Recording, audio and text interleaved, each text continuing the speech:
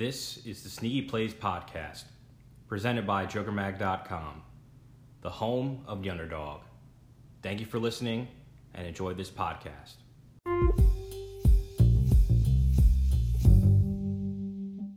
Alrighty then, welcome to the Sneaky Plays podcast. I am Brian Catino and I'm here with Joe Duffy, and as always, we are here to talk some Major League Baseball. What is going on, Joe?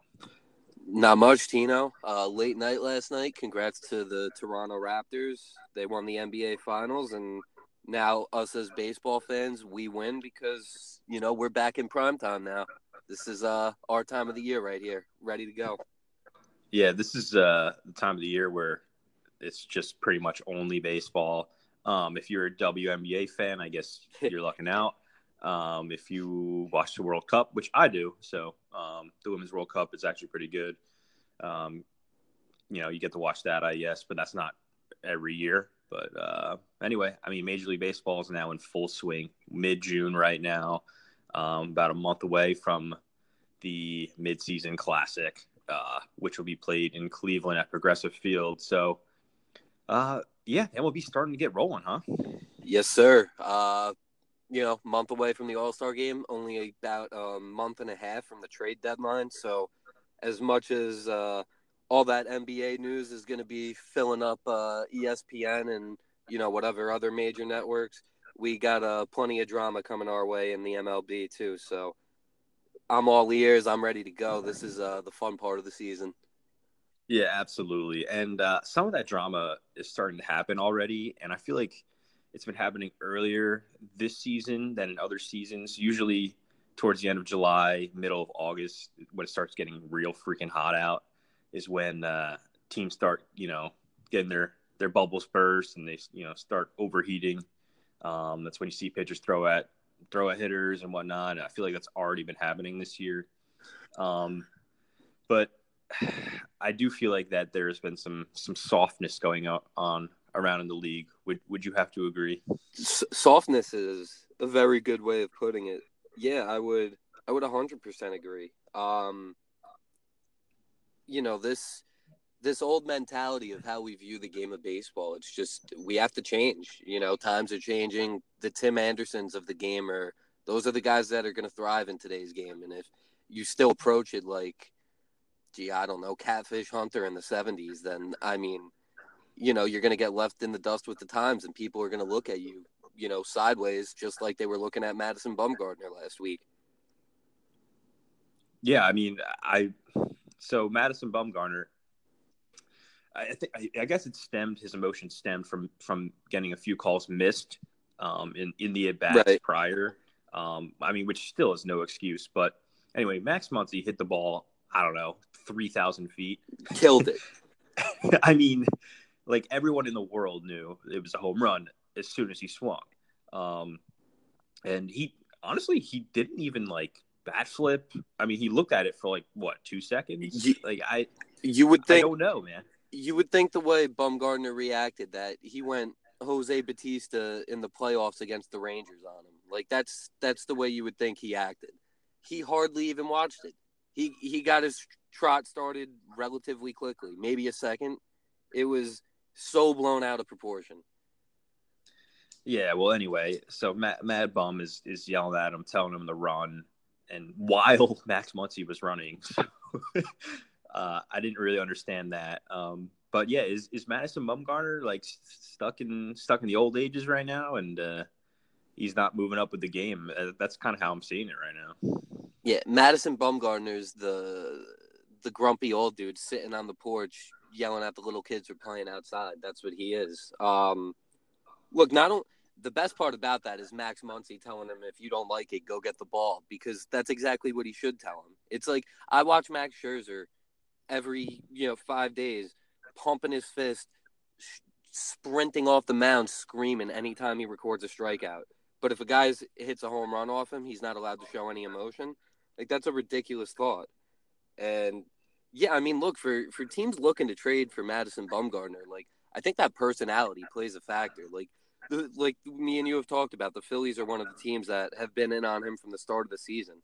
but like the way the Phillies clubhouse is, I don't know if that's a guy you want to bring into that clubhouse. Like he just doesn't fit with a guy like Bryce Harper or a personality like Maikel Franco or guys like that. Like I think that guys like Madison Bumgarner are starting to become like the old guard, so to speak, of the game. And, you're going to see the Max Muncies and the Tim Andersons and, these younger guys start thriving, and they're going to be the ones we're talking about. Yeah, so I would have to agree. I don't think I would honestly want Bumgarner on my team if he's going to be acting like this. It's not like this is like a brand new trend that happened last week. Like we've seen this progress over the last, I don't know, 7 years maybe. I'm probably off on a year or two there, but I mean, players are starting to have fun playing baseball and not be stuck in these old ways of, we got to be trim and proper and we can't wear chains and blah, blah, blah. Like, I mean, we saw the Mariners last year with those, ridiculous uniforms, but yeah, those were out of control, way out of pocket. Yeah, but anyway, we're starting to see, baseball is supposed to be fun, and like you got to remember it's a kid's game, and they're playing a kid's game, for pay. So I just don't understand why you wouldn't want to go have fun. I get it's your job, but I don't know, dude. I really don't know. Yeah, I'm with you, and obviously Bumgarner has had his problems with the Dodgers, and that Giants-Dodgers rivalry is a real thing. And he had the issues with Puig and everything in the past, but like, dude, he literally went out of his way to make something out of nothing. Max Muncy, I don't even know if Bumgarner was even looking at him while he kind of pimped that home run a little bit. Like Bumgarner had his back turned, didn't even see it. Then Muncy's legitimately trotting around the bases when Bumgarner's yelling at him. So I just didn't get it, man. That was one of those things that you looked at that and you were like, man, Mad Bum, you're way out of touch with this one. Yeah. And the crazy thing is he threw a hell of a game after that. He did. He threw a fantastic game. I think after that, he ended up throwing 6 1/3 scoreless. So 7 innings, 4 hits, 1 earned. It's a hell of a game. Yeah, he's kind of put it together too recently. Like I wish that me and you could sit here and talk about his pitching rather than his antics on the mound. But the fact of the matter is, when your team sucks like that, the antics on the mound are gonna far outweigh what you do, in terms of success on the mound. So, unfortunately, that's where we're at. Yeah, they're standing out a little bit more. Let's move on to another veteran's antics over this past week or so. Pirates Braves. I think it had to be the second at bat of the game, right? Yeah, it was. Joe Musgrove. There's runners on base. It's the first inning. I don't see why there would have been a reason for him to throw at him to begin with. And I don't think Joe Musgrove is that type of pitcher to be anyway. Throws a pitch that brushes Josh Donaldson's jersey.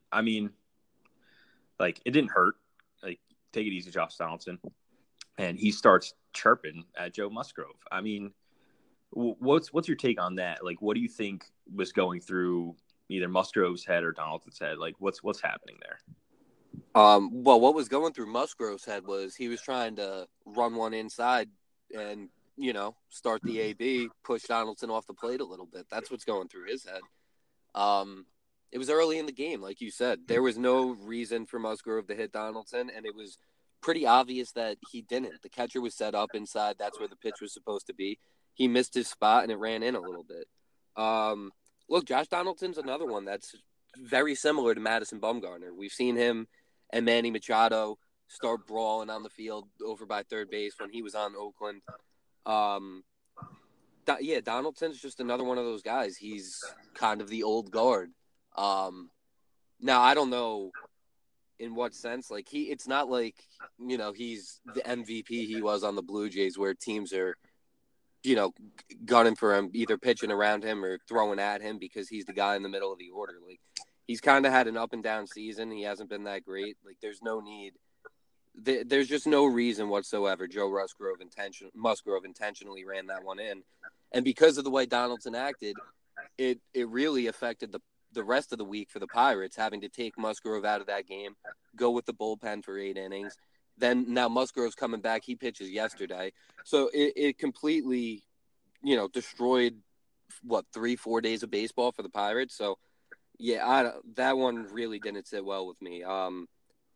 Josh Donaldson's got to get a grip. And that's what it comes down to. It's him and Madison Bumgarner. I'd say more so Josh Donaldson, though. Like, get a grip. No one was throwing at you. Just play baseball, man. Yeah, I would have to agree. I mean, you've seen facing Josh Donaldson where if you can get inside on his hands, he can't really do much. And then he's worried about that inside pitch. You throw a low and away slider, you get him to punch out. I mean, it's kind of been the recipe for pitcher success over the last few years because, Donaldson's starting to age a little bit. Obviously, he still has his power, but his hands are slowing down just a slight bit. So if you could run up that two-seam inside, get him thinking about that, then drop a slider or a curveball low and away, like that's your recipe for success. Joe Musgrove is not going to ruin his team's game plan for the week or his game plan for the day by throwing inside at Josh Donaldson in the first inning of a game.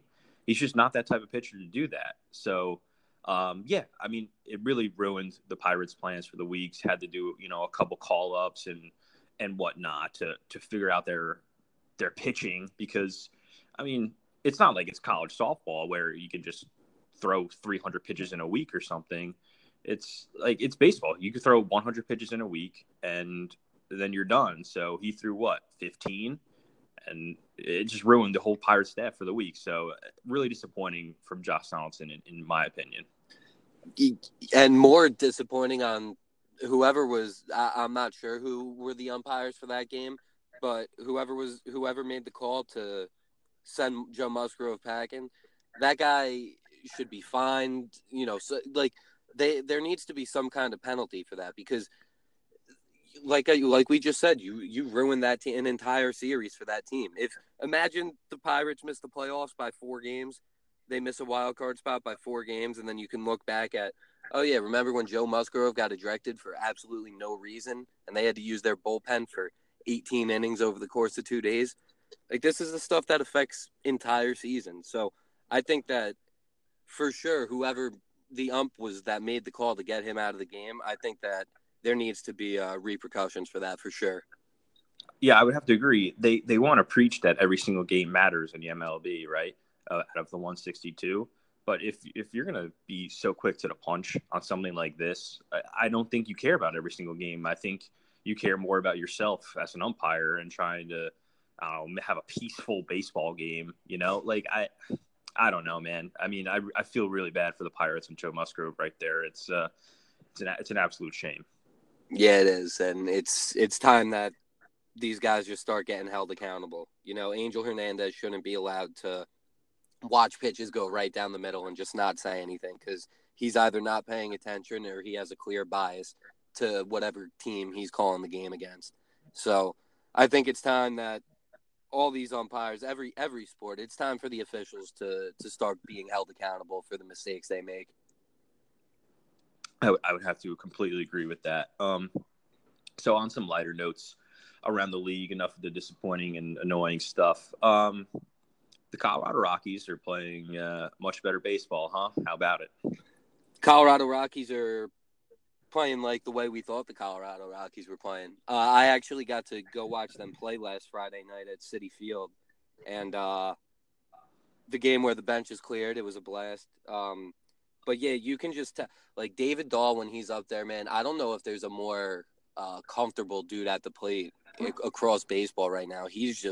That's a guy that's locked in. He's going to put the ball in play almost every time he steps up to the plate.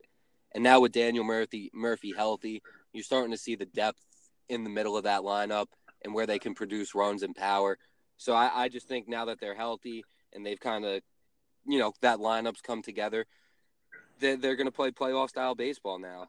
It's just a matter of the pitching. Can Kyle Freeland come back up from the minors and get back to the form he was in last year? He finished 4th in the Cy Young. If you could get a guy like that, add him to the rotation, that's a huge boost. So I just think in turn that lineup's where they need to be now. Pitching's still got to get there, but yeah, the Rockies are about to take over second in the NL West, and start running toward that wild card. Yeah. So yeah, they've been playing some pretty good baseball as of late. Anytime you have Nolan Arenado on your team, that helps. But like you've mentioned, the pitching just needs to get a little bit better. And I think it will. I think it will. I think we're starting to regulate some of this weather finally in Colorado. So I don't think their traveling will be as bad. But yeah, I think the Rockies are well on their way to being in firm playoff contention within this next month, and probably straying away from the bottom pack, which of the Arizonas, the San Diegos, and the San Franciscos. So yeah, good stuff from the Rockies. Plus their uniforms are dope, so also cool. And then the Nationals are interesting. They're still 6 games under 500, but they've been playing really good baseball. Yeah, they've been playing much better baseball. And look, 6 games under 500, it is what it is. I just think when you have the pitching they have, that's a deficit that's surmountable, you know? Max Scherzer, though he got off to a little bit of a slower start, he's put it together. He's been fantastic. The strikeouts are there like they always are. Corbin's hit a little bit of a rough patch here, but before that, he was the best pitcher in that rotation. And to be able to say that about a rotation where, you know, Max Scherzer's at the top means you got a real solid 1-2 punch. And if Strasburg's your 3, I mean, you're going out every series. You're looking at, you know, a real opportunity and a real advantage in terms of pitching to go get wins. So I think, you know, as long as that lineup stays healthy, because the fact of the matter is it's just they're so young and there's not much continuity there from over the course of previous years. I just think that those guys need to stay in the line and a model of consistency and, you know, really just cement themselves in there. I don't think they're going to make the playoffs, regardless of how well they keep playing. I do think that, you know, those 2 teams above them in the NL East are more talented. But I do think that they have what it takes to at least hang around and make a run. Yeah, I think. Yeah, I'm not going to stay away from the Nationals. I think they're capable of very good things, but I mean, this certainly isn't their year. If you were to, you know, if you will, right? They might make a playoff push. The Mets are going to drop off. I think that's inevitable to me. I think they'll finish in 3rd, which I guess, like, you know, would be near playoff contention somewhat. But I mean, I think the Braves are too good, and I think the Phillies still haven't even played their best baseball yet. So either it's going to go significantly up or it's going to stay where it's at right now. And right now they're still a playoff team. So yeah, I mean, it's going to be tough for the Nats to build their way up and try to knock one of those top 2 off. Here's a question for you now, though. If you're running the Nationals, are you buying or are you selling come July 31st? This next month is going to really determine a lot. Yeah, obviously that's a little premature of a question to ask. There's a lot that can happen from now until, you know, the All-Star game and in between and whatever. But I'm just the outlook right now, you know, with all the injuries the Phillies have had, and whatever else is going on in the NL. I mean, there's a window here. It's just, do you take it, or do you trust the pieces you have enough to go, you know, to get you there? I think what the Nationals are going to do is stand still and do literally nothing. I'm not sure what I would do. I would maybe get a bullpen piece and see what that does, but I wouldn't be changing my lineup around or trading Scherzer or Strauss or anything like that. I mean, if you add another piece to the lineup in the offseason, another bullpen arm, they're still a good team. I just think they had a really, really rough start, and it's really hard to catch up from, especially when everyone else in the NL East is just beating up on each other. So I don't know. I'm not going to sit here and say I would, you know, be a full blown buyer, but I would maybe try to get a piece and see what happens with that. Because we've touched upon, there's no real expectation now that they're 6 games under 500. So if they stay around 500, again, still no expectation. So I would maybe buy one piece or be at I feel like Rizzo will be at a standstill here. Yeah, I tend to agree. Where I think a standstill is probably the most likely scenario. I think that obviously a lot of those young pieces and the pitching they have in place, they're not going to do anything drastic. I do think that if they end up selling, Sean Doolittle is the guy that they look to move. But I'm with you. It's either add to that bullpen or, get rid of the pieces in the bullpen that you could get value for.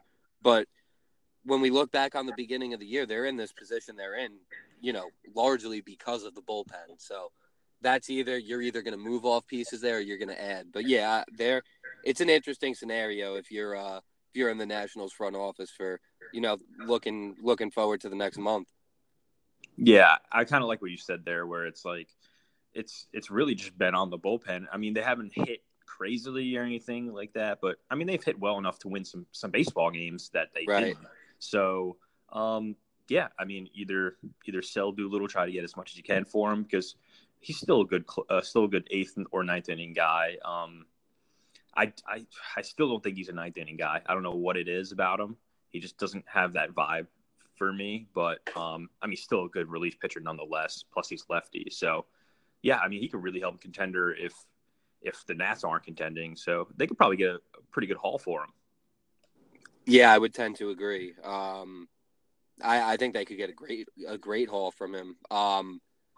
He may be the top bullpen piece available come the deadline. Now don't quote me on that because I'm just flying off the top of my head here, but I don't know. There's not going to be much bigger names than Sean Doolittle when we talk about bullpen pieces available or maybe available come July 31st. So that'll be a commodity to where you might be able to pull an extra prospect or a pick, just because of the demand there for bullpen pieces for contending teams. So yeah, it's definitely an interesting scenario. Yeah, I can't really think of any other relief pitchers that are going to be on the market as of now. Maybe Shane Green from Detroit. Shane Green, yeah, that'd be a pretty good piece actually. Yeah, that's the other one that's popping into my head right now. Yeah, but not like if we have to think about it this hard, that means there's not much going on, huh? Right, exactly. So, anyway, let's move away from the Nationals and to the brightest spots from last night. Shohei Ohtani, first ever Japanese-born player to hit for this cycle. How about it? Awesome. Everything about that was awesome. Everything, dude. His game, it sucks that we've only got to see him in spurts because at the plate, dude, he is dynamic. He's such a good baseball player. He's good everywhere. I do hope that we get to see him at his best on the mound again eventually. But for right now, just as a DH, I mean, dude, this guy is lighting it up. It took him a little bit to get going coming off of the injury, but now that he is, my goodness, he's slapping the ball wherever he wants to, dude. He's been special. Yeah, he's a great hitter. There's really no way around it. Yeah, just going forward, you want to see him have a full season of pitching and hitting. That would be so cool. Like, it's something we haven't seen ever, since Babe Ruth, basically. Yes, since the Babe. So, yeah, I mean, if he can get that arm healthy, I would give him 2 years still. He's still pretty young. To have a full season of hitting and pitching, that would be something special for baseball. And as a fan, that would be freaking awesome. I would just love to see it. That would be, I mean, it's not like he did it for long last year, but when he did it, those first 2 months of the season, it was, I don't know, in my mind, it was like, this guy's the clear-cut MVP of the American League because he's pitching well, he's hitting well. Like, Ohtani, if he could do that and maintain both for the course of an entire season, he's a clear-cut MVP winner, not candidate, winner. So there is money to be made for this dude in the future. I'm happy for him, man. I'm happy he came back from that injury so soon to get back in the lineup. And, yeah, hopefully that arm rehab goes well. Yeah, I mean, if he can hit 280 with 40 bombs and have an under 3.7 ERA, I feel like that's an MVP to me. Right? I mean, even if he only went like 12-10, but he had like a 3.5, the strikeout numbers were there. Hit to walk wasn't that outrageous. Like, I think that's an automatic MVP. I don't even think you can put it up for discussion. Yeah, and it would be a topic where if someone like, I don't know, Yelich didn't win the MVP or something like that, and they're in different leagues, but regardless, if Trout didn't win it and Ohtani did, like, you'd be like, oh well, he just won it because he did pitching and hitting. Well, incredibly difficult that is to do, especially in the major leagues. I mean, that's MVP in itself, and you hit the nail on the head right there. Yeah, if you can walk on that field every day, hit around, like you said, 280, pop over 30. Like, I don't even think he needs to push 40. If he had like 30 home runs, over 80 RBIs, and then he's, say the number 3 guy in the rotation, I mean, there's not even a discussion to be had. That's the MVP of baseball right there. I think Ohtani, I mean, in terms of upside, who has more upside than that guy to what he can provide a team for the future? Like you said, he's still relatively young, has plenty of time to keep improving. So, hey, look, if they haven't surrounded Mike Trout with much talent, at least they got that guy out there. Yeah, at least they have an exciting thing for fans to look forward to, and opposing fans going to ballparks and whatnot. Like, you get to see Shohei Ohtani, who is a once in a lifetime type player. Although we may see Brendan McKay very soon. Right, that's your boy. He's pushing at the door right now. And now some injuries and stuff too. This might be the time of the year where that opportunity knocks.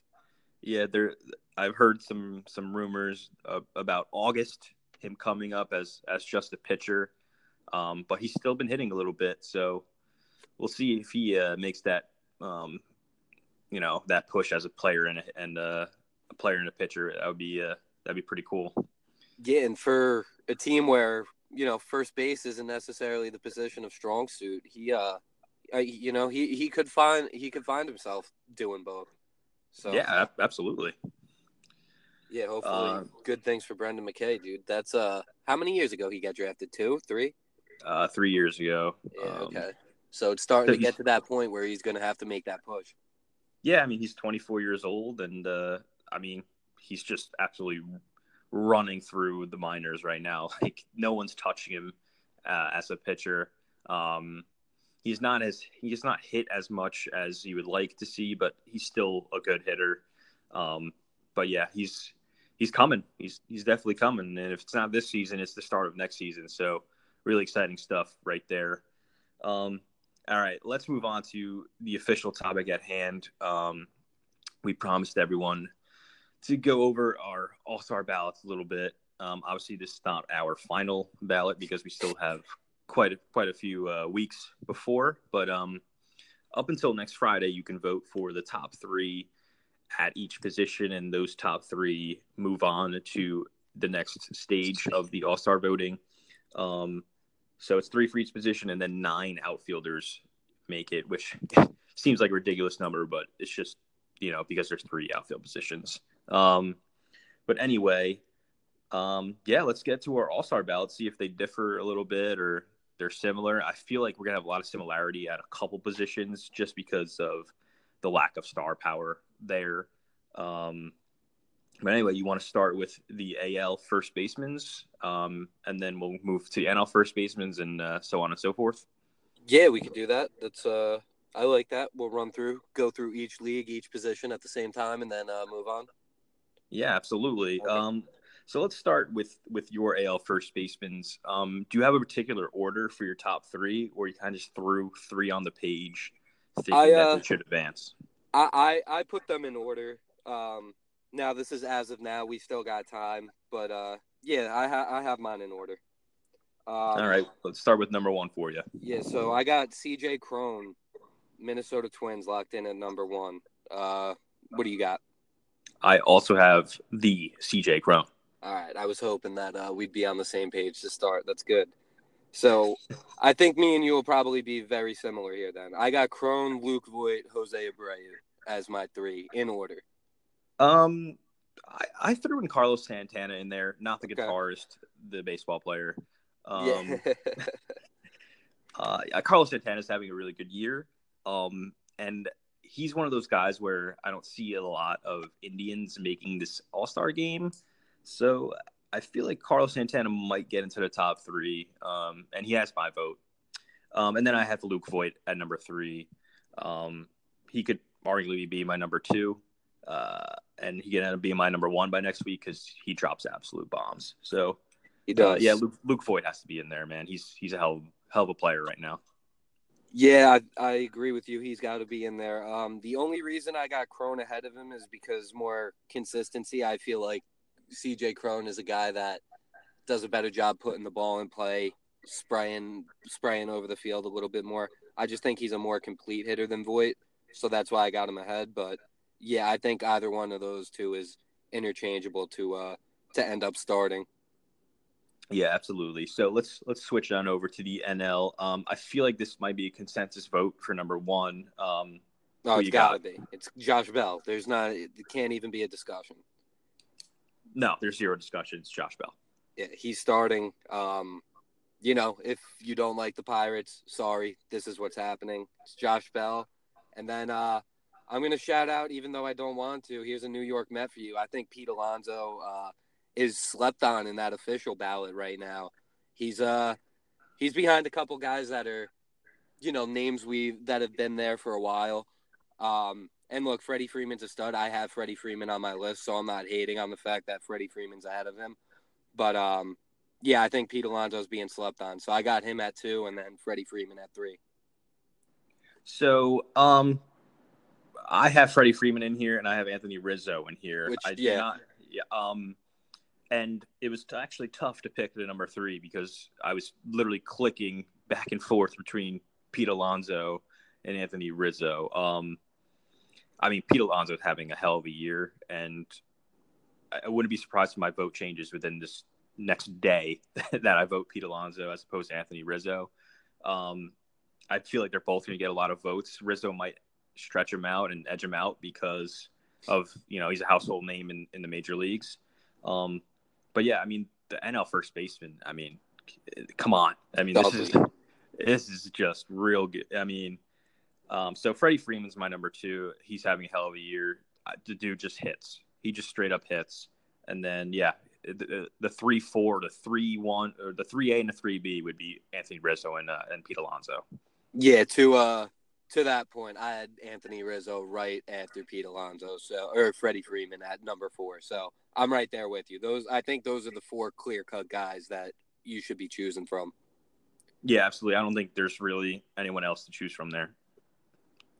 Yeah, for sure. Even though I'd love to pick Rhys Hoskins. Yeah, Rhys Hoskins is having a good year. It's just, with Josh Bell and Freddie Freeman, and it's not comparable. No, it's simply not. I do think he can still finish with a really good season as always, but for sure, we'll see when it gets there. Let's move on to possibly the weakest AL position, second base. Who's kind of leading your category there? Or do you? For me, I kind of just have 3 guys. I don't really have an order. I'm with you. I also just got 3 guys, no order. So let's hear some of these names you got. So we'll start it out shouting out Coastal Carolina University, Mr. Tommy La Stella, who not a single person on planet Earth thought would be up here for an all-star vote, but here he is. Tino, you just wrote something on Tommy La Stella, didn't you too? I did not write it.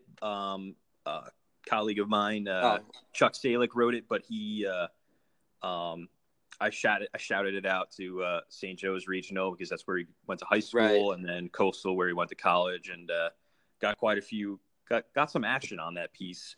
It was really good. Chuck Stalick is a great writer for us at Joker Mag, so really good piece on Tommy La Stella. He's having a heck of a season right now. Yeah, definitely go give that a read, everyone. So yeah, Tommy La Stella I got, and then I got your boy, Mr. Brandon Lau, who is not getting enough love on that all-star ballot and is starting to make me angry because that guy has been nothing short of fantastic for Tampa. And then as of right now, I have Whit Merrifield as the 3rd on my list. Now, Yankee fans, don't get mad at me. DJ LeMahieu is number 4 for me. I just think Whit Merrifield's a better player, regardless of the season. I view Whit Merrifield as the better player. DJ LeMahieu is just, to me, he's like the most generic baseball player there is. If you ever played MLB The Show and you did create a player, DJ LeMahieu is the model they give you before you make any changes. That's what he is. Oh man, that's great. And then and then D Gordon, I think because the Mariners are going to struggle you got to get someone in for a team. The Mariners are going to struggle to get someone in. So I think D Gordon making the game is a possibility, even though I don't think he deserves it. Yeah, I would have to agree with you there. So, I mean, my 3 is Brandon Lowe, Tommy La Stella, Whit Merrifield. No real particular order. Brandon Lowe needs to be getting more votes. It's a shame that he's not as of now. Hopefully this changes over this next week. I mean, he just hits absolute bombs, and it's hard to ignore the home run leader for a team for the All-Star game. So, yeah, he's got my vote. And then, like I said, DJ LeMahieu, I wouldn't be upset if anyone voted for him or if he made the top 3. And like we said, it's been a weak position for the AL. So, yeah, DJ LeMahieu is at 4 for me. Could easily change to 3. We're both huge Whit Merrifield advocates, so Whit Merrifield has my vote right now. But we'll see as it goes forward. DJ LeMahieu has had a great season so far. And I think, like you said, Whit Merrifield is just a better baseball player in general. So I kind of want to see the better player there.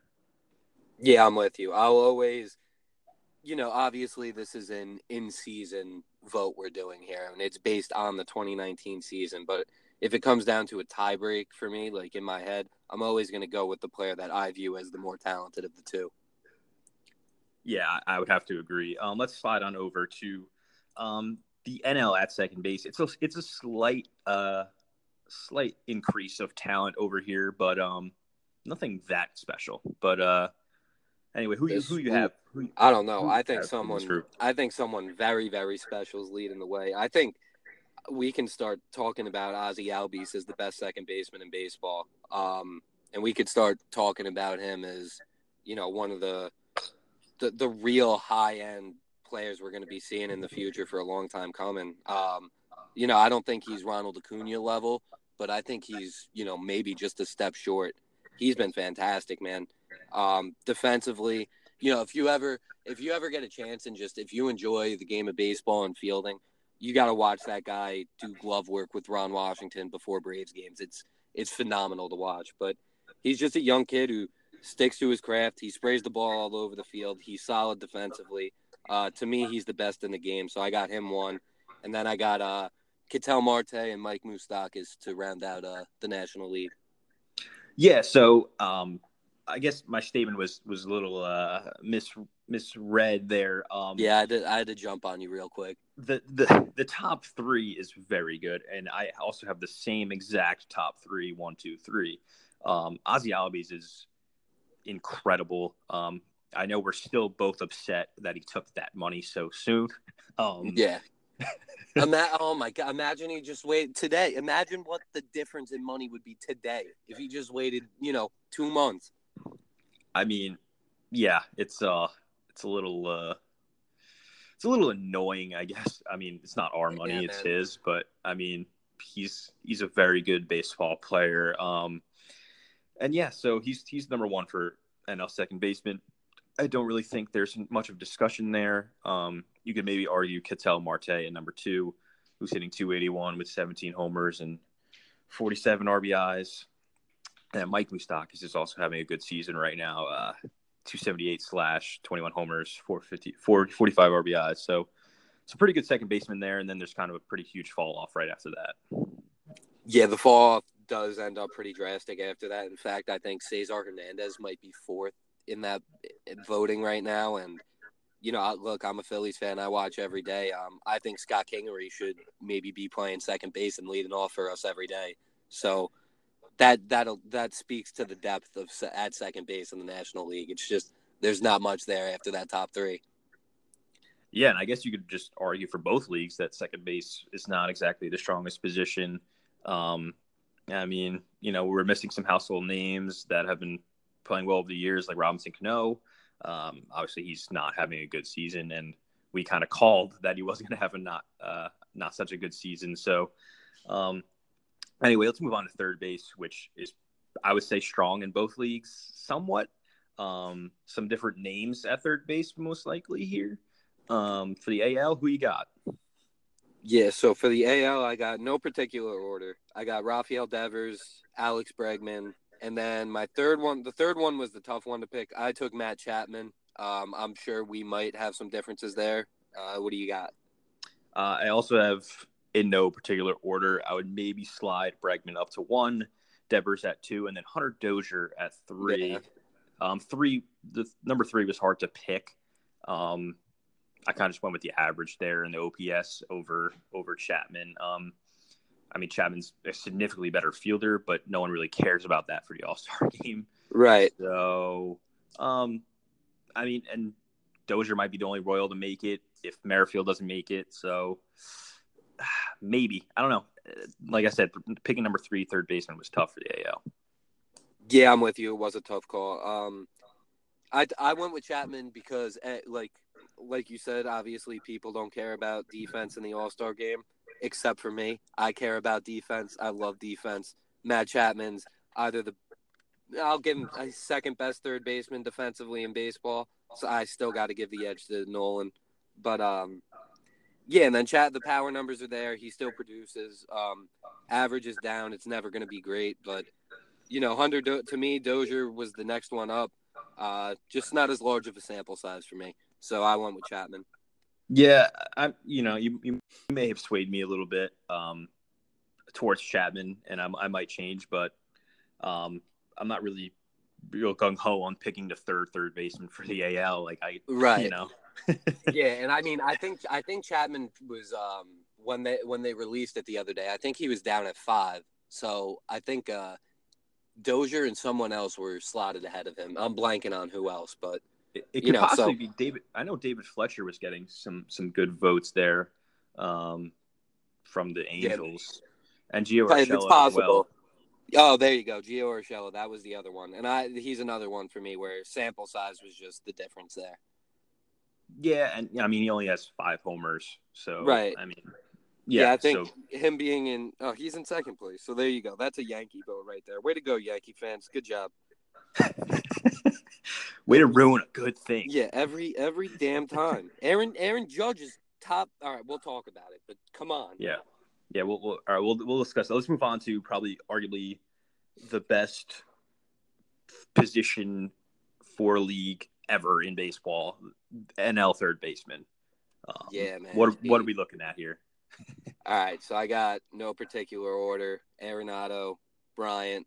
Actually, you know what? Go in order. Arenado, Chris Bryant, and then I got Anthony Rendon third. I think the Nationals are probably only getting 1 in, maybe 2 if you include a starting pitcher. Scherzer will probably get there. So I think Rendon ends up being the only position player. So I got him top 3. Yeah, so for me, I have Rendon, Arenado, and my boy Eduardo Escobar, man, having a great season for the Diamondbacks. Yes, he is. And KB's at 4. I think KB's going to get the votes just because he's Chris Bryant. But I mean, he's having a great year too. You can't really deny that. So if he were to make it, I wouldn't be like, oh man, Chris Bryant made it over Eduardo Escobar. Like, the general baseball fan's not going to care. So, but yeah, I mean, third base in the NL is just phenomenal. I mean, Manny Machado is not even going to sniff the top 3, and we all know how good he could possibly be. And Eugenio Suarez and Justin Turner. Like, I mean, there's some names here, man.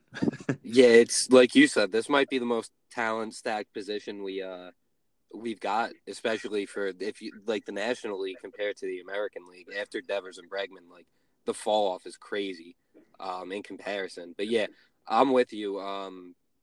Escobar is being overlooked. He needs to get some more respect for what he's done this year. So happy you shouted him out. Yeah, to me, Bryant's, like you said, he's the guy that's going to get the vote, being a Cub. Having won the World Series a few years back, being a popular name in the game.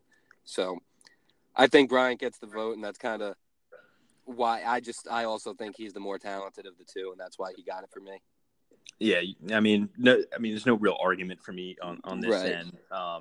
It is what it is. You have anything else to say for the NL third baseman?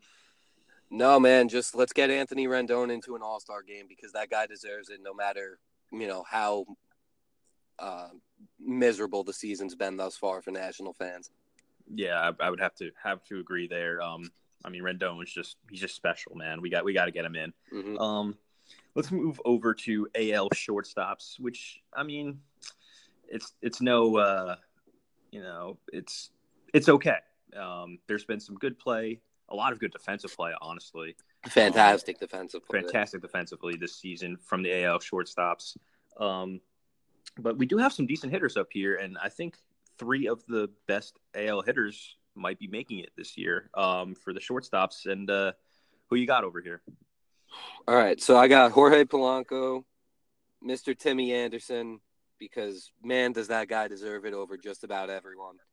And I got Gleyber Torres as my third one. So there you go. Yankee fans, you could get mad at me for the LeMahieu comments, but I got your boy Torres in. I got Luke Voit in. So get off my back. Well, anyway, I have the exact same order. Okay. I did not think we would. But yeah, it's hard to ignore Tim Anderson. It's hard to ignore Jorge Polanco, and it's hard to ignore Gleyber Torres. It just simply is. I think if Carlos Correa was healthy, he'd be there. Right. And Xander Bogaerts, though, is having a very good season. And I could see him sliding in there to a top 3 vote. But I don't know, man. It's if Anderson or Torres were to get pushed out, I think I would be I'd feel some type of way right there. Yeah, I would. Tim Anderson better be playing in the All-Star game this summer. That guy deserves it, man. From just dealing with the scrutiny that he doesn't deserve, that he's been getting for no reason, for the way he plays the game.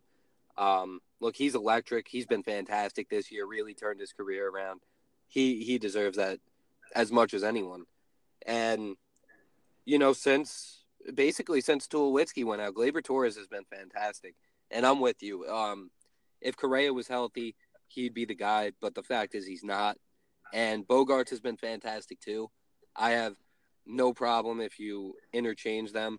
But I'm just I want to give Gleyber Torres his due credit, man. He's come in. He's been fantastic. So shout out to him. Yeah, he's been playing a great shortstop. And like you discussed prior to the season, he should be the shortstop to begin with instead of Tulowitzki. May have actually cost him a game or two, probably, if you look at it in that for realm. Sure. But anyway, I'm glad we agree on the shortstops, and I would say Xander Bogaerts is probably our 4. Andrew, maybe Elvis Andrus our 5. You're with me there. I am with you there. I think that's pretty accurate. I think, and look, that's an interesting one too, because it's kind of the younger guys flipping over the veterans in Andrus and Bogaerts. So I don't want to say a changing of the guard there, but it's nice to see the young talent getting recognized like that. Yeah, and there's some names I want to shout out in AL shortstops. They're playing well. Alberto Mondesi is someone we will. Yep. Someone we'll see in an All-Star game very soon. Marcus Semien is playing really good baseball. Freddie Galvis is having a decent season. There's some talent there. Willy Adames he's doing fine for a shortstop in Tampa Bay. There's no real hole here besides Richie Martin and Jordy Mercer, but we didn't expect anything from them to begin with. So no, good stuff from the AL shortstops. And we have to also understand that every single year for the rest of time, Jordy Mercer will be the shortstop for the number 28 through 30 team in the league. It's what he does. So he's automatically going to be out there. That's a pretty spot on statement you just made. Every year, man, I swear. Well, anyway, let's slide over to the NL shortstops. some electric names over here, huh? Who you got Yeah. rounding this one out? All right, so we might differ a little bit here. I got Javi, obviously, and then I got Trevor Story, and I got Dansby Swanson. What you got? I also have Javi. He's my clear and cut number one. Right. Trevor Story's my clear and cut number two. And then I had a tough time deciding on three. It was between Dansby and DeJong, and I chose DeJong Okay. from the Cardinals. And, you wouldn't have to, like, tug me at the waistband to switch it or anything like that. It's, it's either or for me, 3 or 4, Dansby and DeJong. I don't really particularly care for that number 3 shortstop position. Yeah, I'm with you. I think you could interchange either of them. I love where Swanson's game has come. I love watching him play ball now. The pop being there where it kind of hasn't been or wasn't there when he first came up. Now, I think he's got 13 home runs already this year. I might be wrong on that, but I think that's the number. So, yeah, I like where his game's come. I'm a fan of watching him play, and that's why I went with him. Yeah, I'm also a fan of Dansby Swanson. I mean, we watched him play at Vanderbilt, and we were like, "Yep, he's the number 1 pick." And that's when he wasn't hitting home runs, and that was in college. Right. I mean, his swing has somewhat changed a little bit. He's got more pop in his bat, and from a shortstop position to have that pop, I mean, we're seeing it with the NL shortstops. I mean, Javi Baez has one of the most electric bats in baseball, and then along with Trevor Story, I mean, great stuff over there in the NL shortstops. You gotta love it. Yeah, I'll give a shout out to my guy too. Maybe the most underrated hitter in all of baseball. Jean Segura just sprays the ball all over the field, man. He's not going to have the numbers to get into an All-Star game, but he's quietly been phenomenal this year. So he's like you said, man, for a position that used to be known as, the Alex Gonzalez's of the world, guys that play great defense but couldn't hit themselves out of the paper bag. It's completely changed now, and shortstop's becoming the prime time position where guys are not just doing it with the glove now, but Javi Baez is hell hacking every time he gets up and hitting the ball 800 feet. So, yeah, shortstop's come a long way since me and you were kids, huh? Since Ray Ordonez was out there doing it. Right, absolutely. And I do want to say if Trey Turner did not break his finger, he would be probably in the top 3. He's since he's come back, he's been playing really good baseball, and he's probably one of the spark plugs for this Nationals team. Yeah, I agree with you, and the same could be said for Lindor in the American League too, who's been good since he came back from injury. Mm-hmm. So absolutely, yeah, a lot of this ends up predicated off guys being hurt or getting hurt. So that's another factor into this as well, for sure. Yeah, and the reason they shouldn't be in the All-Star game is not because of their talent; it's because these other guys have played every single game or mostly every single game, and you can't be voting in. We'll touch on that with Aaron Judge in the outfield, but yep. All right, well let's go to the catchers real quick. This should be nice and easy because there's really none in the AL. Who you got rounding this the top 3 there? All right, so I got Gary Sanchez, and then I might go a little out of left field for you here. I'm going Josh Phegley from Oakland, and then James McCann, Jason Castro. You can interchange them, but those are the guys I got listed. Okay, so I also have Gary Sanchez and Josh Phegley. Oh wow! I was like, man, he's gonna think I'm coming out of left field with that. Love it. No, I mean Josh Phegley, he was doing pretty well for my fantasy team at one point. I dropped him for who did I drop him for? Mitch Garver. So yeah, really lighting it up there. But anyway, and then the third guy I have is Robinson Chirinos. And I mean, I'm not really proud to put him in my All-Star ballot, but he's there. And then yeah, I mean James McCann, he could definitely be there, I guess. It's just the games played aren't really there, but the numbers for what he has played in are pretty solid. Castro, it's the same thing. I just don't, aside from Sanchez and Phegley, like offensive production is just non-existent at the catcher position in the AL. Yeah, no, it really isn't. It's decently sad, and I'm not going to fight over who's the third catcher for the AL. Yeah, nah, we're not. No way we're wasting time on that. No, so let's slide over to the NL, which is actually pretty good. Who you got here? You got clear cut, two better than the rest. You got Wilson Contreras, JT Realmuto. Change him however you like. I would put Contreras one as of now, but personally, I believe Realmuto is the best catcher in the game. And then I'll give Brian McCann a late career shout out and give him that last vote. Get him in there.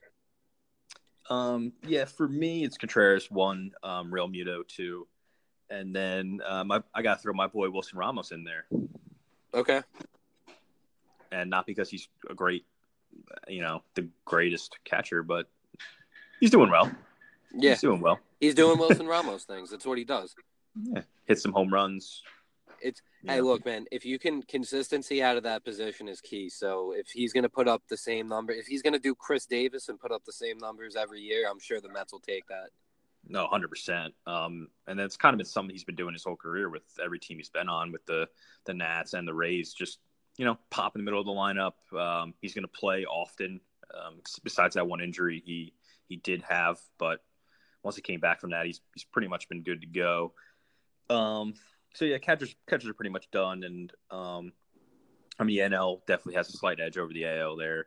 Let's move on to the American League outfield. We'll do 5. I know it's 9, but 9 is a ridiculous number right now. Yeah, it's insane. So we'll do the top 5, which would be fair to me. And I think number 1 would have to be the obvious choice, and then 2 through 5 might change a little bit, but I feel like we might have some similar names in there. Who you got for the outfield? Start American League here, right? To start? Yeah, American League. Yep. All right, I got Mr. Trout, best player in the game. He's got to get the vote. And then I got George Springer, Eddie Rosario, Joey Gallo, and your boy, Mr. Austin Meadows. Yeah, so we are going to differ a little bit, but not by much. I figured in the outfield we would. Yeah, so I have Trout, I have Meadows, I have Rosario, I have Springer, and then I'm giving my boy Tommy Pham a vote. Okay. But I appreciate that. But I certainly do not have Aaron Judge in my vote. Yeah, man. Jesus. Where is he actually in the top 10 right now? The last I looked, he was either 4 or 5. Yeah, I mean, come on now. The guy's played, 10 games this year? I mean, obviously I have no idea off the top of my head how many he's played, but it feels like 10 or less. And then he's going to come back, I think it's like a week from now, maybe 2. I think him and Stanton are going to start that assignment pretty soon, or they might have already. So he's going to come back, and then he's going to play say 2 weeks tops before the All-Star game? It just makes no sense to me. It's obviously the guy's a great talent. He's one of the better players in the game. And obviously the All-Star game is, you want to see the best players across baseball. But this guy hasn't played baseball this year. It's ridiculous to give him a vote over guys that are busting their tail day in and day out, going through all the travel, putting up the numbers. It's time for other people to get recognized too. I can't stand that. Yeah, absolutely. So currently, if I'm looking at the right thing, Aaron Judge is 7th, and he's over that's a little bit better. He's over names of Joey Gallo, Josh Reddick, Max Kepler, Byron Buxton. So, I mean, Tommy Pham's all the way down at 15. For him to be over Joey Gallo, that's just a disgrace. Yeah, I mean, it really is. Yeah, Gallo's having a hell of a year, dude. I know he's been hurt the last 10 to 15 days, whatever it's been. He's missed, but he's been so good this year. And that Texas Rangers team is a playoff team right now because of guys like that. So I don't know what world we're living in where Aaron Judge could possibly make an All-Star game over that dude. Yeah, and I would have to agree. It's a little disappointing. We got to get some of this personal bias out in the All-Star voting. I think you should have to play a certain number of games to be voted in. Like, there should just be a minimum number of games started or games played, whatever it is. I don't think you should just be able to vote anyone that's rostered in the MLB. Much like you need a certain number of games played to win Rookie of the Year or to be eligible for a batting title. The same should go for the All-Star game. Yeah, I would have to agree. I feel like if Aaron Judge does make the top 5 or something, they're gonna have to make that change sooner rather than later. I would hope so, or I would hope that he does the right thing and just decides to continue his rehab and not go to the All-Star game. And give a guy like Tommy Pham, who deserves it, an opportunity. Yeah, I would have to agree. Let's slide on over. So anyway, the AL outfield is pretty stacked. Some good names there. Some different names with Austin Meadows there. I mean, what a season he's having for the Rays. Moving on over to NL. There's obviously 2 names that are 100% need to be there. They need like millions and millions of votes. They already do have over 1 million votes each. And one slightly leads the other. Could you guess what it is? I'm going to go with Bellinger because the Dodgers fan base is just much larger than the Brewers. Yes, it is Bellinger by 100,000 or so. All right. Still close, though. Oh, it's real close. It's real close. Yelich is at number 2 right there, right behind him. Yeah, so, I mean, that's obviously what both of us got, right? Those are your 1, 2. I don't think there could be anyone else. And then for me, the other 3 I got 2 Braves on this list. I got Ronald Acuna Jr., and I got Nick Markakis. And then I got another Dodger and Jock Peterson. And then, look, if we wanted to do a 6th, I'd probably put another Brewer in Lorenzo Cain. So I'm basically just running 3 teams in this outfield.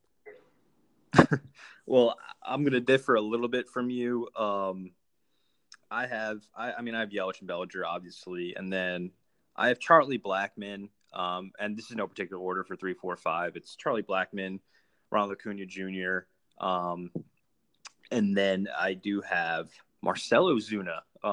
Okay. For some reason, he just has my attention this season. Not off to the hottest start, but like last year, you can see that he's really turned it on.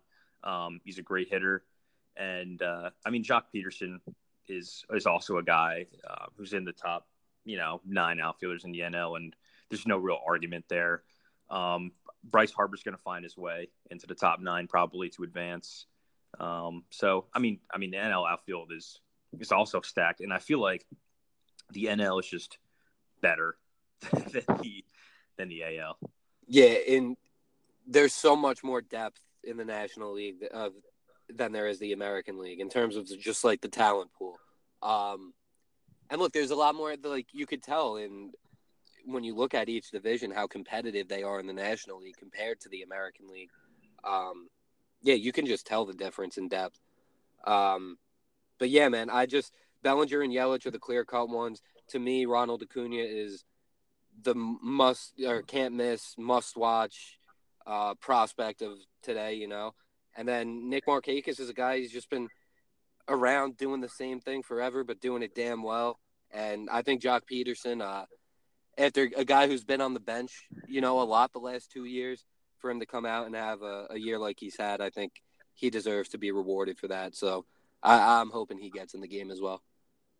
Yeah, Jock Peterson, he's been electric for the Dodgers. He's a big reason why the Dodgers are where they are. A little surprising for me is how many votes Alex Verdugo has been getting. He's actually in the top 9 right now for the NL outfield. Yeah, that's the fan base right there. That's much like the Yankee fan base. Look, Verdugo's been good. Don't get me wrong. Oh yeah, I'm not about to diminish any of his accomplishments this year, the numbers he's put up. It's just he's not top 9. That's the Dodgers fan base pulling for him. And, credit to them. I mean, they got him I'm pretty sure he's ahead of Bryce Harper, so pretty impressive on their part. Yeah, Verdugo's 9 and Harper's 10, Markakis 11, Soto 12. So Ozuna 14, Lorenzo Cain 17. So, he's over some big-time guys right there.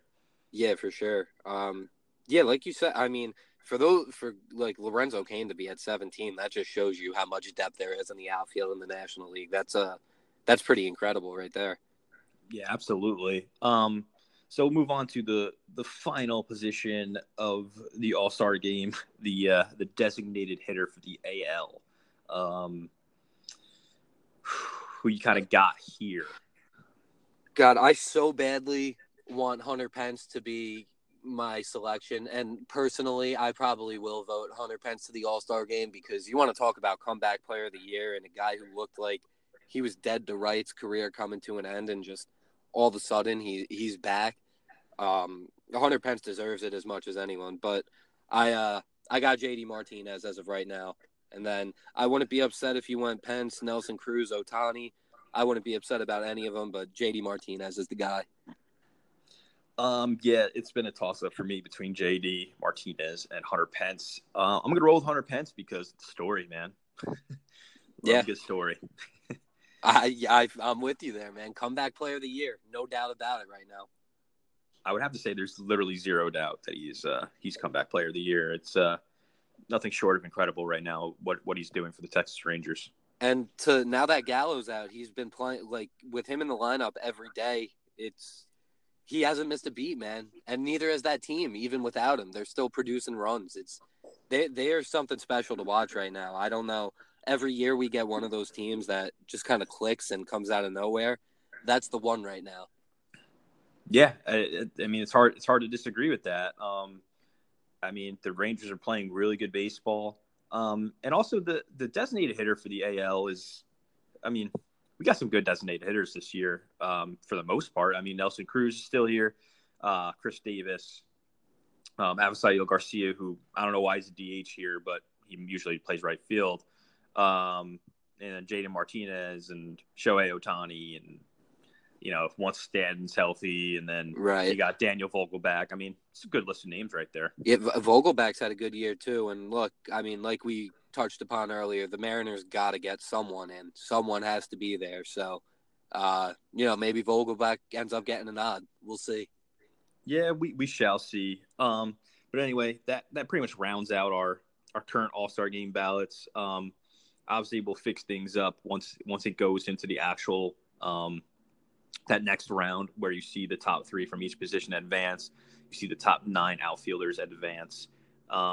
Next week, we will touch on some of the pitchers that we think should make it for the All-Star game. I feel like we'll have some fun with that. But anyway, that rounds out our ballot. It rounds out our podcast for this week.